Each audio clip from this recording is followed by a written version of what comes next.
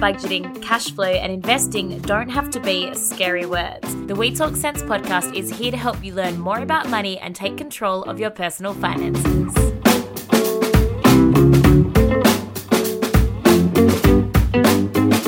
The We Talk Sense podcast is not a financial advisor. This podcast is made for entertainment and educational purposes only. All information shared is of a general nature and does not take into account your personal situation.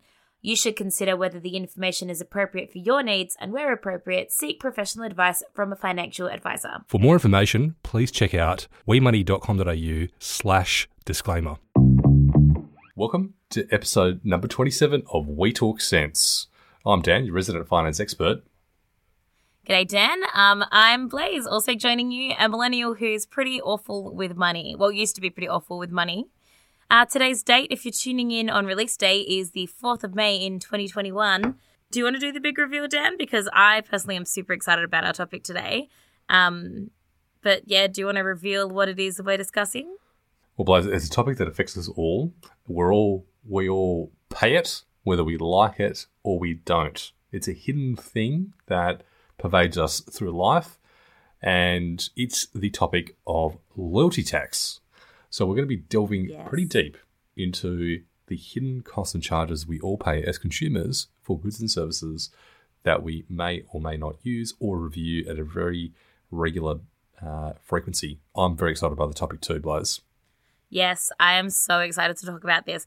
Loyalty tax, just saying it makes me want to shake my fist at the sky because it is such an unnecessary charge. And you're right, we all become guilty of paying this thing that we don't really need to pay for. So yeah, I'm really excited. We have a special guest joining us to talk all things loyalty tax, what it is and how to avoid paying it. But before we get into that, as always, let's talk money news. Dan, what headlines have been capturing your attention related to money this week? Some research from Ubank suggesting, and it's controversial, but younger Aussies are better than saving than baby boomers. So according to Ubank, about 70% of millennials are more likely to use a budgeting tool compared to about 66% of baby boomers as a tactic to save money.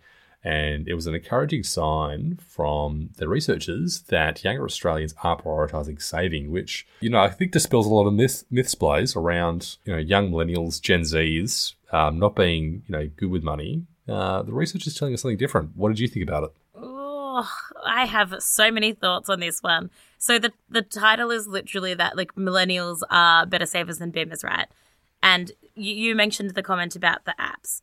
First of all, as a millennial, yes, I use an app for budgeting because my parents, who are baby boomers, don't know how to. I got a phone call just yesterday from my father asking me how to attach something to an email. So there's no way that he's out there using a budgeting app, like he wouldn't be able to operate it.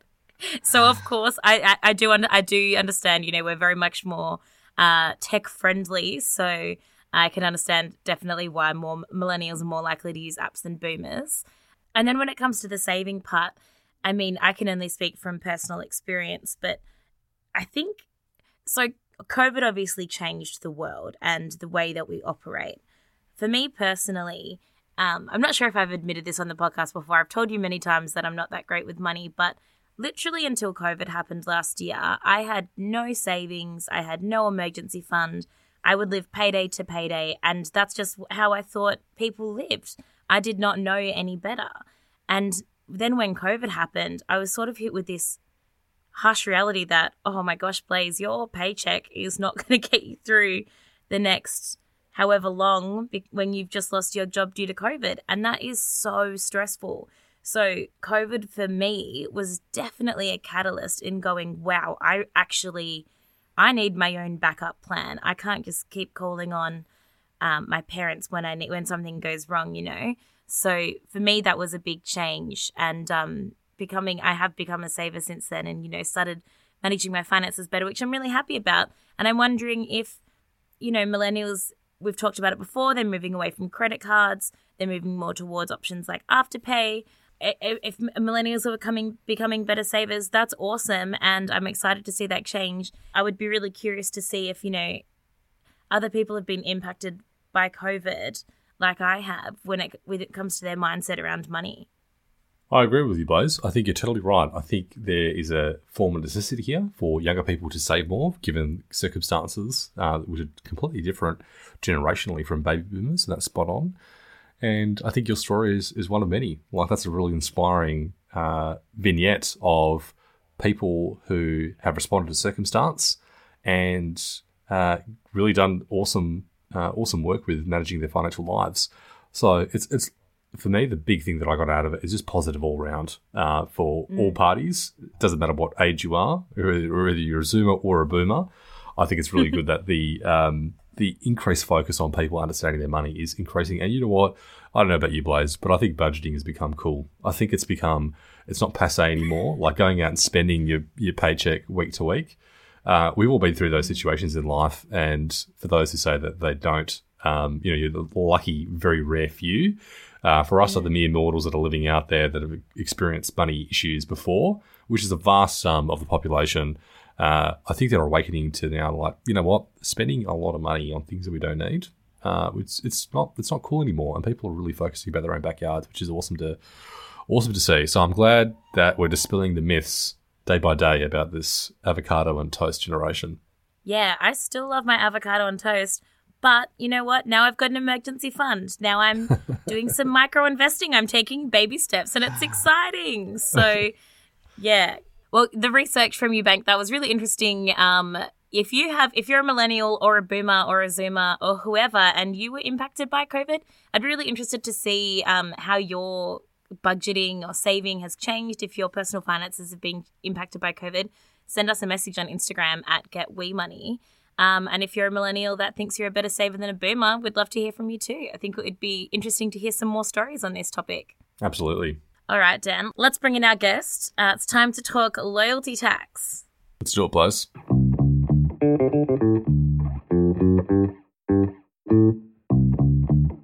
Dan, you know I love my pop quizzes, and I think this one's pretty simple, but can you finish this sentence? One thing in life is certain. Death and taxes. Yes. Ding, ding, ding, ding. You nailed it. But not all taxes, which is why we have a special guest joining us today. So, joining us today to delve into the realm of loyalty tax and how to banish it from your life is a man with over 30 years of experience in marketing. Mostly in areas of B2C, B2B advertising, direct loyalty, and digital. He's co-founded 2 startups, Get Reminded, which is an app that reminds you of recurring purchases, and Repeat Booking, which is a platform for small and medium-sized businesses. He joins us now, tuning in via the internet from Sydney. Welcome the co-founder and director of Get Reminded. It is Tim Nicholas. How you going, Tim? Thank you. Good morning, Blaze. Good morning, Dan. I'm going well. Looking forward to this chat. Yes, as am I. Tim, you know, death and taxes are certain, but the loyalty tax, we've talked a little bit about it on the show before, but what exactly is a loyalty tax, the lazy tax? Is it really a tax? Could you define it for us and tell us the various names for this faux pseudo tax that a lot of people end up paying? Yeah, thanks, Blaze. Look, it's not a tax in the traditional sense. It won't appear on an invoice or any piece of paper or document where you make a purchase. It's really actually more like what we call a premium that existing customer would pay when they don't question the annual payment that they're about to make on an insurance policy or a mobile phone plan. So when that renewal time comes around, if you just accept the price that the provider gives you without stopping, questioning it, looking to see what else is available in the market, chances are you're paying over the odds. And that difference is kind of what's colloquially called the loyalty tax. Now, a lot of providers know that switching to another provider can be difficult in some industries, in some circumstances. So there's a little bit of the providers trading on the basis that people just won't make the time and the effort to look around and switch to another provider. They also believe in some respects that if they're offering good service or maybe a reasonably good price, that again the consumer won't make the effort to look because they're getting what they need from their current provider. So when that all sort of gets added up, it's like, okay, I'm getting what I want. I feel like I'm paying, a sort of a fair price, so I'll just keep paying it. And that's where you can get stung and pay a little bit too much. I kind of like to refer to it as the apathy tax. You mentioned, Blaze, the lazy tax. Apathy is potentially another word because it's usually paid when a customer is a bit apathetic about all the costs that they're paying for a range of household goods and services. So if you're a bit apathetic about a lot of these things, the chances are you're probably paying the loyalty tax somewhere along the way.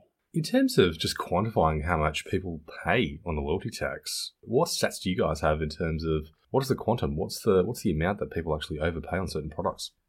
Yeah, well, when you look at the numbers, they can be kind of scary. They can be very large. So there's been a couple of government studies, ACCC studies, that have looked into this. 2019, there was a New South Wales government study. They actually said that about 10 million Australian households, which is probably more than half, right, are affected by insurance-related loyalty tax. Wow. And in that context, then they put a dollar figure on it, and I'm not kidding, they have indicated that this could be costing policyholders over $3.6 billion. So that's what it's huge. worth. So and that is just in insurance, mind you. That is not across all these other categories where it does apply.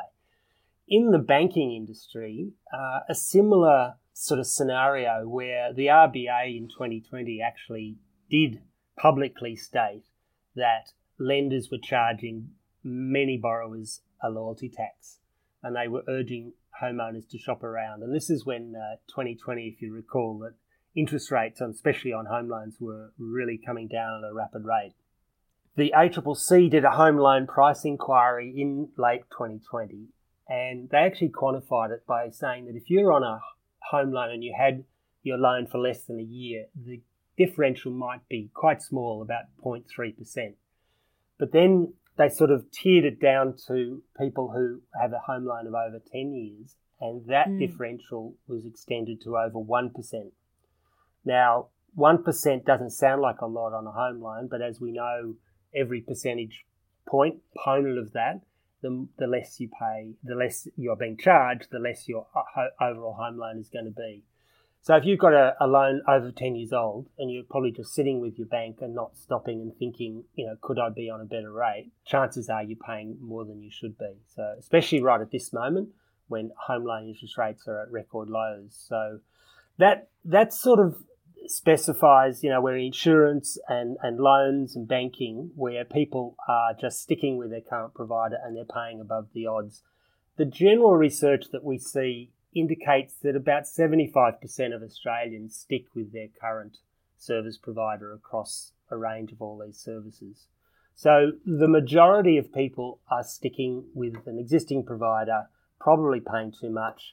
And, like you guys, it's all about being on a mission to help consumers be aware and be more knowledgeable and give themselves the opportunity to start shopping around.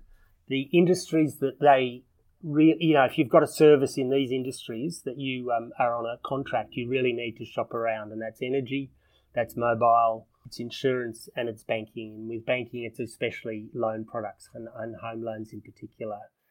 So, in a nutshell, there's a lot of money at stake. There's a lot of money going back into providers' pockets that could be coming back into consumers' pockets. And, that's what the loyalty tax really does mean in dollars and cents for people. If we're overpaying in so many of these different industries, why are we doing it? Is it because we're lazy? Is there any underlying psychology as to why we end up paying? Is it that we're being tricked by these providers? Why is it that we so often end up overpaying? Is it a lack of knowledge? What's the driving cause, do you think? Yeah, well, look, I think you've touched on a few of them that are valid for a whole range of different people, and because human nature is what it is, that we all act in different ways when it comes to these sorts of things, and people will react differently to getting a speeding fine or being late for a meeting. So it's the same sort of behaviours. How do you train yourself to ensure you don't speed or you don't get late to a meeting. In the case of this loyalty tax concept, there is a large degree of apathy and laziness that does exist out there. But I also think there's a degree of shyness or anxious or nervousness on the part of people to actually make that phone call and talk to a provider and ask them for a better deal, right? So that is a little bit intimidating for a lot of people. And we'd encourage people to, look for techniques and ways to be able to overcome that type of behaviour. You've also got this other factor, which is probably more of a 21st century thing, is that we're all so busy and we've got so much going on in our lives and short attention span. So our whole being is being sort of bombarded with the world around us and our daily tasks and our big commitments. So in a lot of respects, I think people just push it to the back of their mind. It goes to the back of the drawer. And then, hey, they just don't, the time is up to make that payment and they go, damn it, I'll just do it. Don't even stop and think about it, because to give themselves the time to do that little bit of extra shopping around is kind of time they don't have, or they don't want to make for themselves, so they don't do it. So, so you've got these real combinations of factors going on, and for some it might be a couple of them, but for other people, it may be just simply one of them, and one of them is the driving force behind why they're not shopping around. Yeah, well, I suppose, it comes down to a lot of convenience. It's convenient to just keep doing what you're doing because nothing has to change. And then, as a millennial, this is me speaking for myself, but also to, there's a meme at the moment where as a millennial texting someone back and then they start receiving a phone call and they freak out and throw the phone away, because we don't like confrontation. So, I suppose there's the element of it's convenient to just stick with what you're doing. And then also if you want to avoid the confrontation of going, hey, I think I might actually be paying too much, or hey, I think I could be getting a better rate, you have to sort of have the right tools, I guess, to approach either your current provider or a new provider to find yourself a better deal as well. So convenience and confrontation would probably be major ones holding people back from getting themselves a better deal. Yeah, it's a nice kind of alliteration, the convenience of it and the confrontation of how am I going to cope with this circumstance? And that confrontation might be an internal one. You're kind of tussling with your own emotions and what you've got going on in your life at any given time. So yeah, it's an interesting one, and helping people to get the tools to be able to manage this, I think, is something that is a really valuable opportunity. The more I think about it, this topic of lazy tax has been covered by We Talk Sense and talked about extensively by other people, and I think if I just really take some of those numbers, 3.6 billion on insurance. We know here at WeMoney that about 75% of people are overpaying on personal loans, about 85% are overpaying on home loans. This is a massive amount of money that Australians are excessively paying when they could be spending that money doing better things in their life. And to your point that you've just touched on, now technology is making things a lot easier for people to get a better outcome or even understand the amount they're overpaying with their current providers. Tim, before we get into the steps to negotiate a better deal, I just wanted to take a pause here and maybe ask you a question. What does this mean for the industry? Do you think as the ease of looking at better deals and switching around, what is this going to mean to the business models of some of these providers? Because their business models rely on people paying the lazy tax. If we don't pay the lazy tax, some of these businesses may not survive. What's your thoughts on that? Well, they're big businesses, Dan. They're really, we're talking about,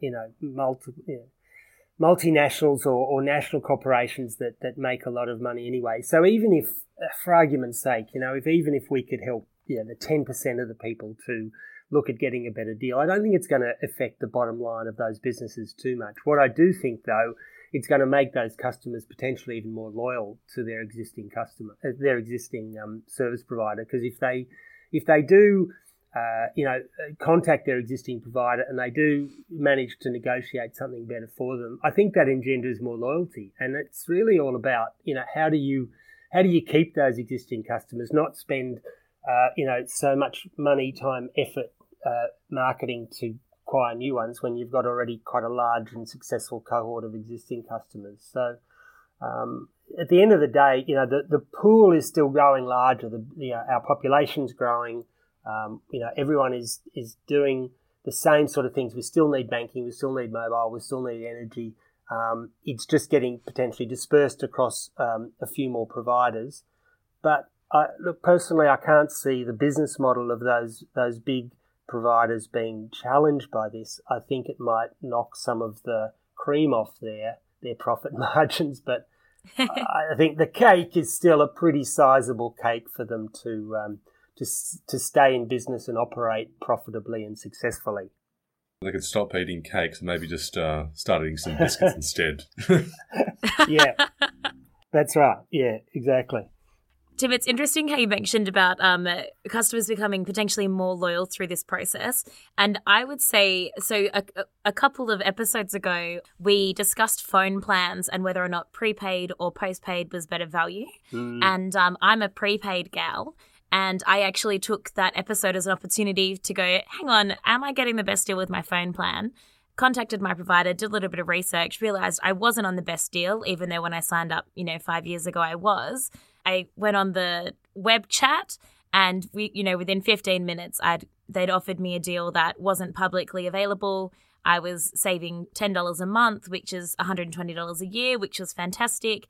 And after it, I came out feeling like a total winner. I was like, heck yes, I don't really have to do anything. They've automatically changed it for me. I'm saving money, and now I'm definitely on the best deal because I did my research.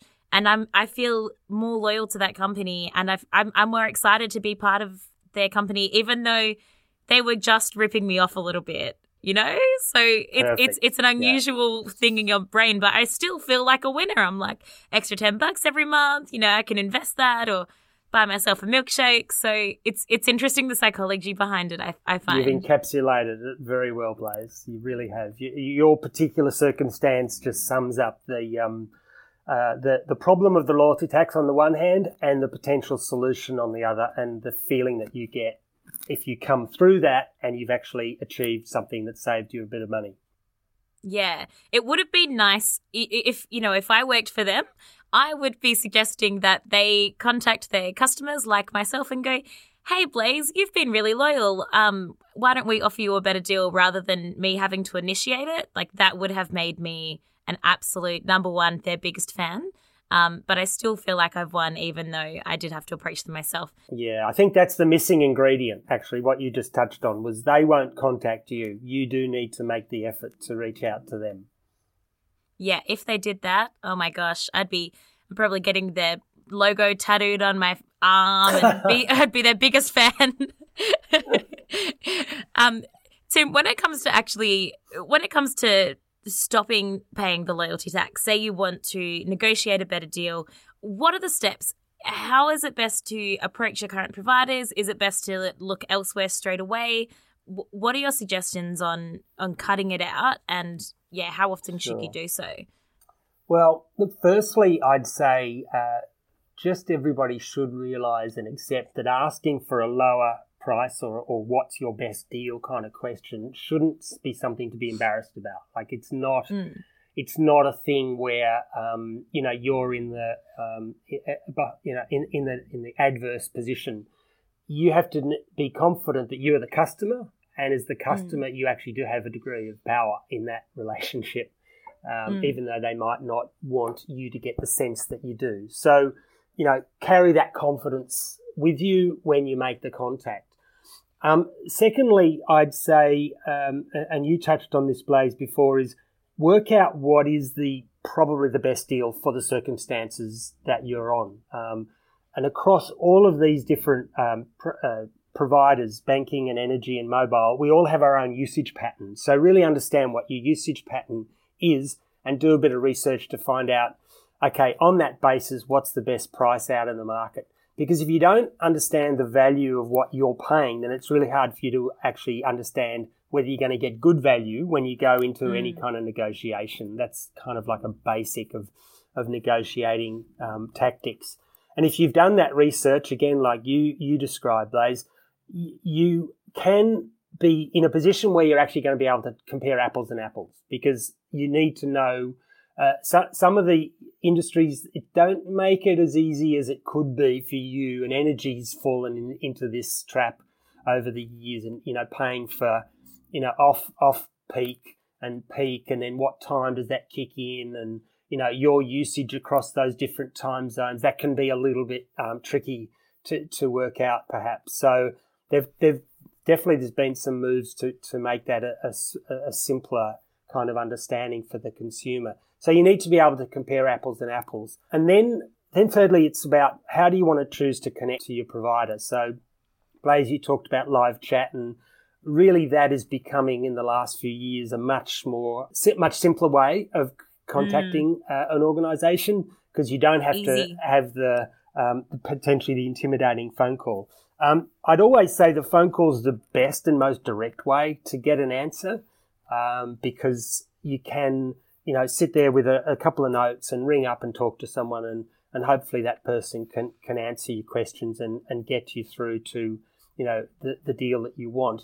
But live chat's popular. It also allows you to do a little bit of online checking whilst you're on live chat, and that's another slight advantage of live chat, because you've got a bit of a grace period to answer questions, whereas on the phone you feel like, okay, I've got to have my answers ready to go with every question.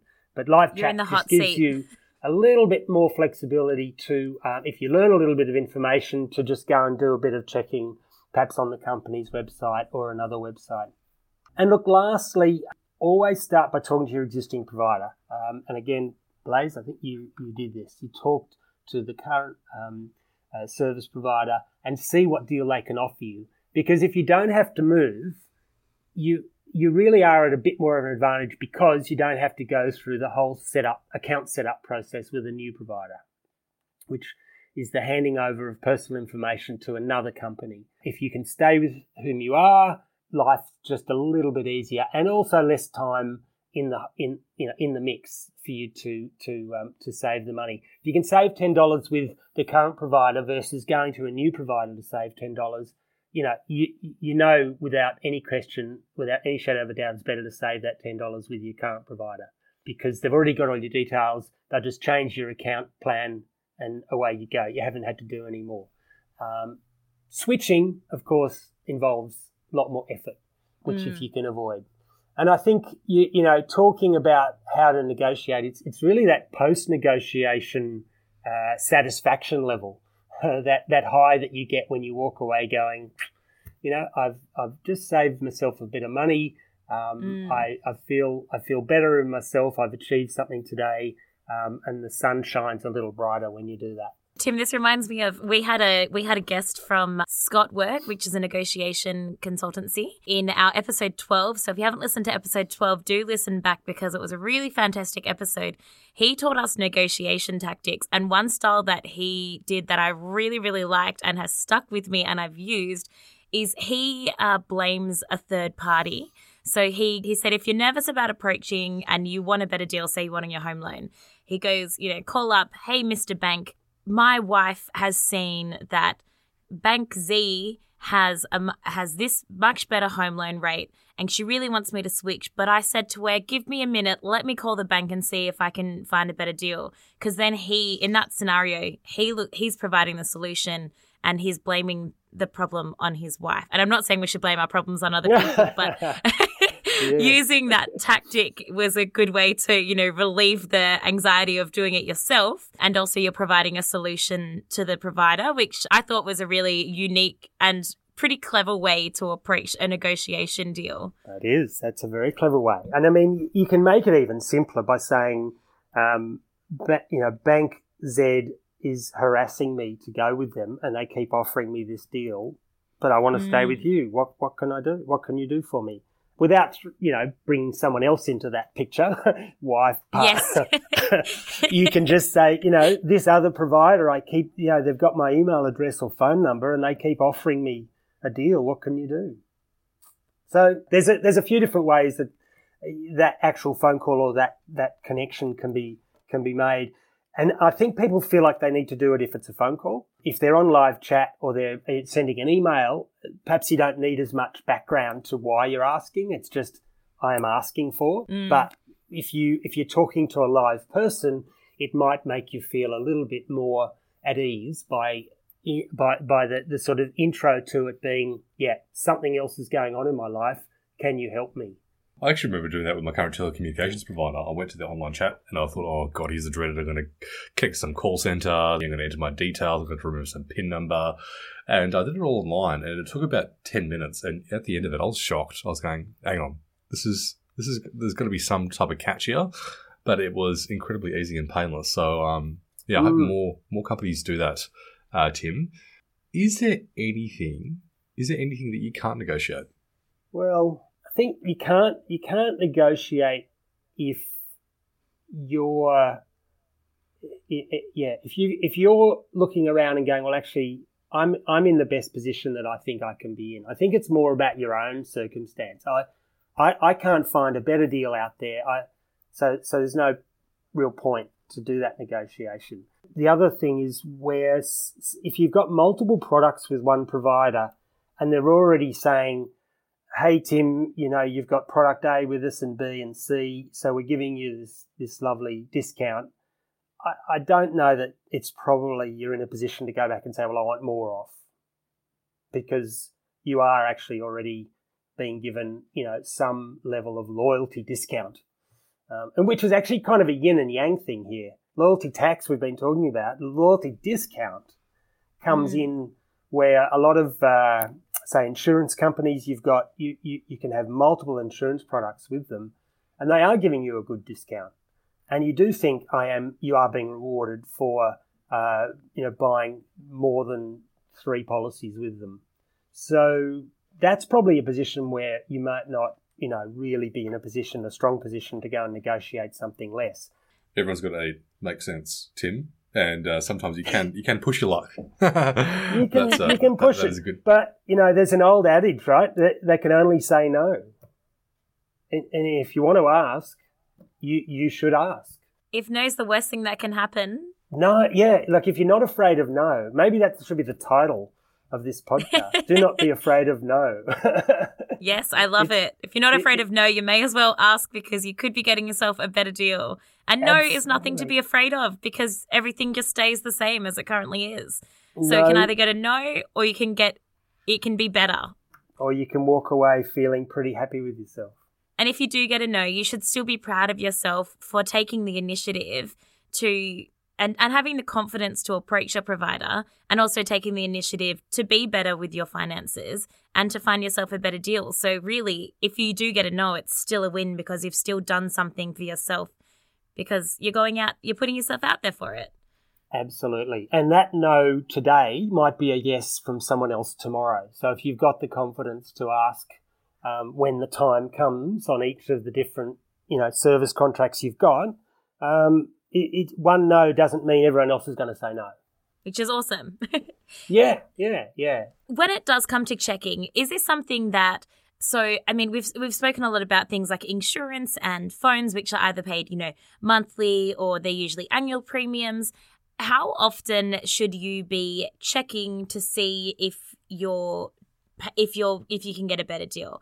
Is it something that you set a date in the calendar for and you check every policy on that day, or is it every time it renews? What's a good way to go about checking when you can be getting a better deal? It will differ based on the relationship you've got. So a number of contracts and policies are on an annual renewal rollover basis, and their price may change when it hits that renewal date. So you absolutely need to know when that is. Some things are on a rolling, just auto-debited off your credit or debit card. They're just paying per month, and they creep the price up maybe on an annual basis or an ad hoc basis. And therefore, there's no potential or there's no actual hard renewal date, but you absolutely should be conscious of, I need to just do a little check-in, say in a year's time when you sign up, to see whether you're still using it, whether the price is still the same, whether it's still value for money for you. If you're on a really long-term arrangement, such as a loan over many years, then that's almost one where you kind of set and forget it, because you just keep paying it off every month or whatever the cycle might be, and then you just don't think about, well, am I paying over the odds? So you really do need to create some sort of personal habit of, in 2 years or in 4 years, I should check this. So, it's going to be different for everybody, and it will extend over quite a different time period based on the different financial commitments that you've got. Well, Tim, we talked a lot today about pick up the phone, right? Having a conversation, 20 to 30 minutes. I mean, who has got 20 to 30 minutes these days? I certainly don't. Yeah. And I'm sure a lot of other Australians don't as well. And when you really sort of boil these problems down to its core essence, it is the friction involved and the pain and the anxiety to go through the steps to get a better outcome. Because if it was so simple, right, just imagine a world where if it was only a click to get a better outcome, you didn't have to speak to anybody, you didn't have to do anything. Just imagine how many people would be going out there and clicking like crazy to get better outcomes. We're not in that world nirvana. yet. That is absolutely consumer nirvana, but it doesn't exist. Not yet, Tim. And I'm just wondering, this is an important point where you've raised a lot of key items around points of friction, inertia of these institutions, banks, telecommunications companies, internet service providers, all relying on the inertia of you just paying out that direct debit and not being able to do much. But to get a better deal, it does take a bit of effort. What tips do you have for people to overcome this inertia and this friction in this process of getting a better outcome? The number one tip is to know when the right time is, to make the phone call or give yourself that 10, 15 minutes. And if you can allocate that almost, I guess, on a monthly basis, you will get ahead. Some industries have actually made it a bit easier to switch in recent years, and generally that's been through government legislation. The mobile phone companies in particular, if you recall, once upon a time you couldn't take your phone number from company to company.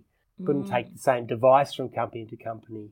Now, legislation came in to really enforce the mobile phone companies to accept your phone, accept your number, and you can bring your own number to any phone company nowadays. So those sorts of things have happened. In the insurance space, they've been forced to, or they're now starting to be forced to put the cost of last year's policy onto your renewal policy so that you can see the differential.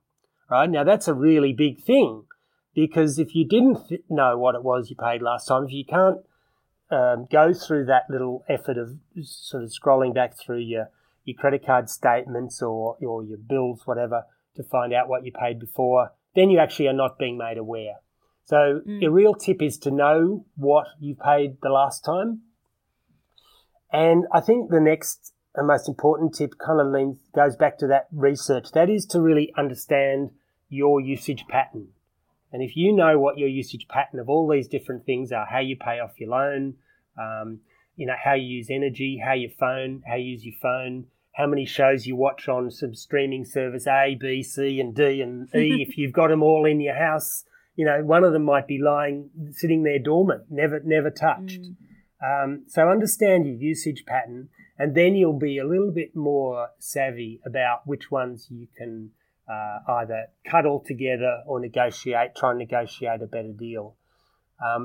With a long-term product like a loan, the tip is got to be you must keep an eye on it. If you're just watching through the media, general reporting about where interest rates are at, what they might do, are they going down, are they likely to go up, what's going to happen next year or in a few years' time, I know that's not something that's in the consciousness of most people, but they do talk about it in the media, and you do need to have your radar sort of going to go, there's my home loan, and maybe I should be thinking about that, and then get around to do something about it. So force yourself to do it. Put a diary note in, put a time into a calendar that says, I need to do this then. The government legislation is starting to move in the consumer's favour, but it's been a long, slow process. and they've been somewhat dragged kicking and screaming to do that because the big service providers have resisted it for so long. But we are slowly getting there in terms of reducing friction points, making it easier to switch. Energy is a good one nowadays. If you want to switch energy, you literally can do it with a few clicks. If you tell the new energy company you want to go with them, tell them your account details of your previous, I think they can do it pretty well for you without too much effort on your part. So look for some of those frictionless switching opportunities, and that'll also help to make it a less painful situation if you are going to change. Tim, so in summary today, we have discussed a lot about loyalty tax today and how to get out of it and all those sorts of things. So in summary, a lot of us, what was the stats? Was it 70%, 80% are overpaying? Yeah, 75 to 80% of people are just sticking with their current provider. So the majority of people are overpaying and not getting the best deal from either their current provider or the best deal in the market. So the best way to do is negotiate with your current provider. Be polite when you are negotiating because you're probably not speaking to the person that made the policy. You're probably speaking to someone through a phone call or through a web chat that has no real power on what the policies are. Don't be afraid to ask, because if no is the worst thing that can happen, then so be it. But you might get a much better outcome if you have the confidence to go out there and ask. And then if you can't get a better deal, shop around. Save yourself dollars, because that money that you're paying, the extra money, is better off in your back pocket than it is with an organisation. Would that be an accurate summary of all things loyalty tax, Tim? That's a very good summary. And the sort of the thought to leave you with in that way is that when you've made that call and you've got that discount or you've got that rebate, you kind of get a lot of personal satisfaction out of it, as Blaze, you experienced yourself. Yes. So there is really a good outcome here that you are going to feel a lot better. And if you've done it a few times and you've added up a saving here and a saving there, and it turns into $300, $400, $500 saved over a year, that's absolutely a worthwhile outcome. Yeah, for sure. Get the party popper on standby, because you will want to celebrate if you've had a successful win in negotiating yourself a better deal. Tim, thank you so much for joining us today. It has been really fascinating learning more about the loyalty tax. If our listeners want to find out more about you or get reminded, where can they go? Thanks, Blaze. So Get Reminded is a free app on the Apple and the Google Play Store. Get Reminded is the app that is going to help you start saving some money on loyalty tax, because the whole idea of Get Reminded is for you to have one app that you can put the future date, expiry date or review date of all of those service contracts that we've been talking about for energy, for mobile, for insurance, for loans, etc., so that you get a nudge. You get a little message on your phone and an email that says, hey, it's time for you to review and renew that particular policy, contract or document. Yeah, awesome. So Get Reminded, a handy tool to remind you when you should start shopping around so you can avoid paying the loyalty tax. Yep, search Get Reminded on the App Store or go to getreminded.com. Beautiful. Tim, it has been a pleasure having you on the show. Thank you so much for joining us. My pleasure. Appreciate the time. Thank you, Blaze. Thank you, Dan. Thank you, Tim. This podcast is produced by WeMoney. WeMoney is a financial wellness app. It's free to download and free to use and helps you manage your money better. Dan, what have you been using in the WeMoney app this week? In the WeMoney app this week, I have been scrolling up and down the community feature, and I've been looking at everybody who's come out of school holidays and topping up again for back to school items, which has been pretty amazing, seeing the awesome mums of WeMoney talk about their back to school hauls and getting inspired for my little one. So yeah, that's what caught my eye this week. If you want to check out the community WeMoney feature or track your own spend, or you'd like help budgeting, if you're one of those millennials that would like to use a budgeting app like we mentioned in the news earlier, feel free to give WeMoney a go. You can download it from the App Store or the Google Play Store, and if you use the code word podcast on download, you'll get $5 when you collect an account.